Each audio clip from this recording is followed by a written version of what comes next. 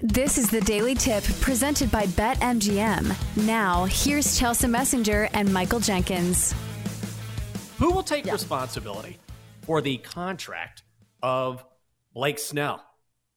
Maybe Cody Bellinger, Jordan Montgomery, some of these big name free agents that are still out there. I think Snell is the most interesting in that the Yankees are the favorites at minus 150, Angels are 3-1, Mariners are plus 450, Giants are 5-1. Your Red Sox 9-1. This feels like Yankees to me, and I believe the Yankees have already made him some sort of offer that he has not taken yet. But can you make a case for another team here?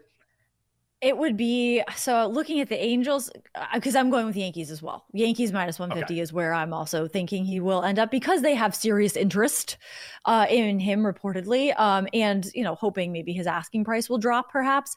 But like the Angels, I don't know what the hell the Angels are doing because they've got poor Mike Trout as a hostage saying that he is loyal to the team. And we're not going to win anything, but he's still like, I am loyal to the team and we're going to try. No, it's over, dude. Like no, the Angels stink.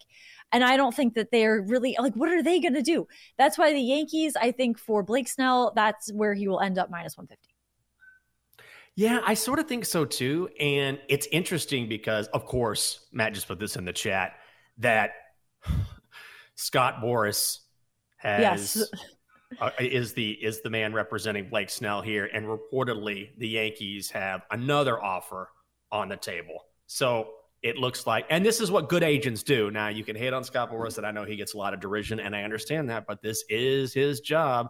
So yes, I think he's using the Yankees as leverage. And why wouldn't he, right? Because the Yankees can spend as much as anyone else.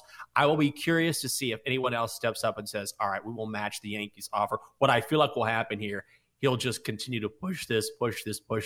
And then when he finally gets to the limit of how much he can get for Blake Snell, then he pulls the trigger. Would you lay $150 though? I wouldn't. Because it's just there's no value there. So I wouldn't even touch that because I don't know if certainly not the Red Sox are going to get Blake Snell because I think they're not going to do anything. They're stupid. But I wouldn't touch that. But speaking of Scott Boras, last night I was looking at how he does his job and he's good at it. His net worth, $400 million is what it said. Net worth sometimes aren't exactly accurate online, but you look at this, I'm like, yeah, the $400 million guy is playing the game correctly. And I think it will end up with Blake Snell with the Yankees. God, it's amazing. That's the job to have. I always wonder too, maybe it's not stress. I would imagine, I always think, the stress of going back and forth. You have $400 million. Why wouldn't you just call it a day? But I started to say he probably loves the adrenaline of saying, how much can I play the game here and play these guys against each other and get my clients the most money? I think it's that rush that you just cannot get away from. But I wanted to ask you about some of the remaining big name free agents on the market. You've got Cody Bellinger out there. Jordan Montgomery's out there. Matt Chapman is out there. Jordan Montgomery in particular. The Red Sox are the favorites to sign him at plus 125, and we saw how good he was for the Rangers during the postseason. 5-3 in the playoffs, ERA of 2.90 for Texas. He was one of those late season acquisitions that really came through in a big way. Can you see him in Boston?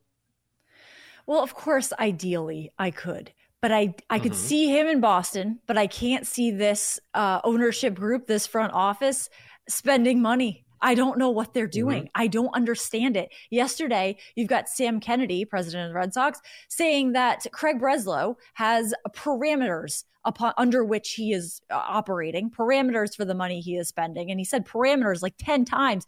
And that indicates to me that they are not going to spend money anymore. Like they're done, I guess, spending money. And maybe even if they're not, I don't think Jordan Montgomery will be someone they're going to spend money on because that would be too good. It'd be too good to be true. So they're not going to do that. They're like, you know what? Actually, we're going to do everything the opposite of what would be good for this team, apparently, during this offseason. So the Red Sox are the favorite to land Jordan Montgomery plus 125. I I would just be too hesitant to take that because I don't trust the Red Sox to make that move. So I mean, the Giants, I would look a little bit further down. Giants plus 500, especially with the value there at them, because maybe, they've got the Pablo Sandoval comeback. So obviously that is an indication that they're really, going for the World Series here. So I think Giants plus 500 would be what I would look at here for Jordan Montgomery. Yeah, you know more about Boston than I do. And yeah, you have the Red Sox at plus 125, Giants, like you said, 5-1. Angels are 4-1. And the Angels are interesting in that they haven't made a ton of moves in the offseason, maybe a handful. And this leads us to Mike Trout. And we know his story, perhaps the best player of his generation, certainly. And at the same time, he just has not been able to do anything with the Angels, even with Shohei. So he was asked about his plans for the future and why, for now, he's staying in L.A. I think the biggest thing right now is I think the easy way out is just ask for a trade.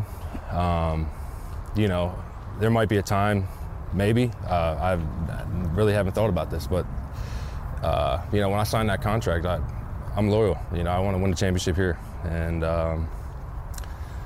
yeah, that's mainly. I think the overall picture of winning a championship or getting to the playoffs here is bigger satisfaction bailing out and just taking the easy way out. So I think that's been my mindset.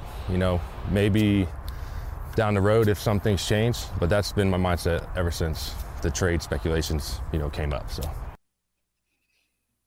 to put this in perspective, when you talk about the Angels having not made the postseason, let's throw this out there. They have not made the playoffs since 2014. They have not won a postseason game since 2009.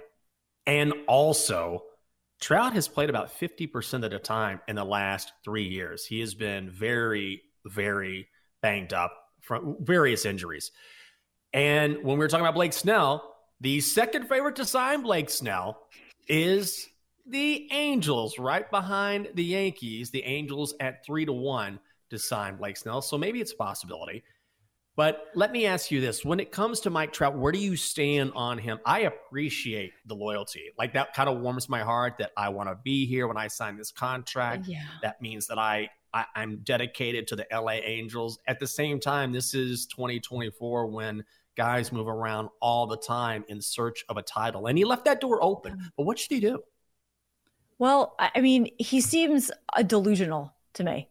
Because the Angels are not winning. The Angels are not winning a title. Are you kidding me? They're not winning the war. They could not win with Mike Trout and Shohei Ohtani on the same team.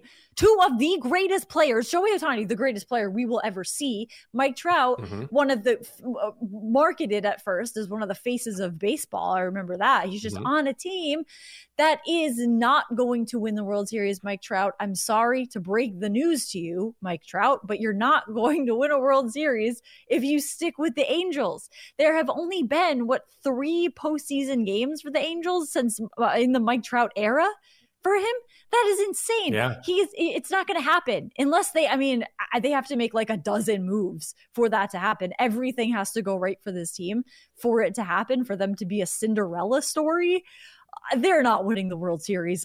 Those odds for them to win the World Series are not looking so hot. No. I'm sorry, Mike Trout. Loyalty is always appreciated and valued, but this is like loyal to a fault. You've got it. Do you put loyalty and no World Series? Or, at the end of the day, when your career is done, do you look back on it and say, at least I was loyal? Sure, if that's your goal. Or do you look back on it and say, you know what? I was one of the greatest players and won a World Series. If you're with the Angels, you can't really say that because it's not going to happen. So it depends on where your value is. If you want to be a loyal guy to your organization, fine. But you're not going to win a World Series. Both of those things are not going to be true for Mike Trout. So I kind of feel bad for him. He's a little bit of a martyr here, I guess, because maybe not in his mind. Does he actually believe this, or is he just saying this because they're paying him a lot of money? Because he can't believe they're going to win a World Series. That's not going to happen.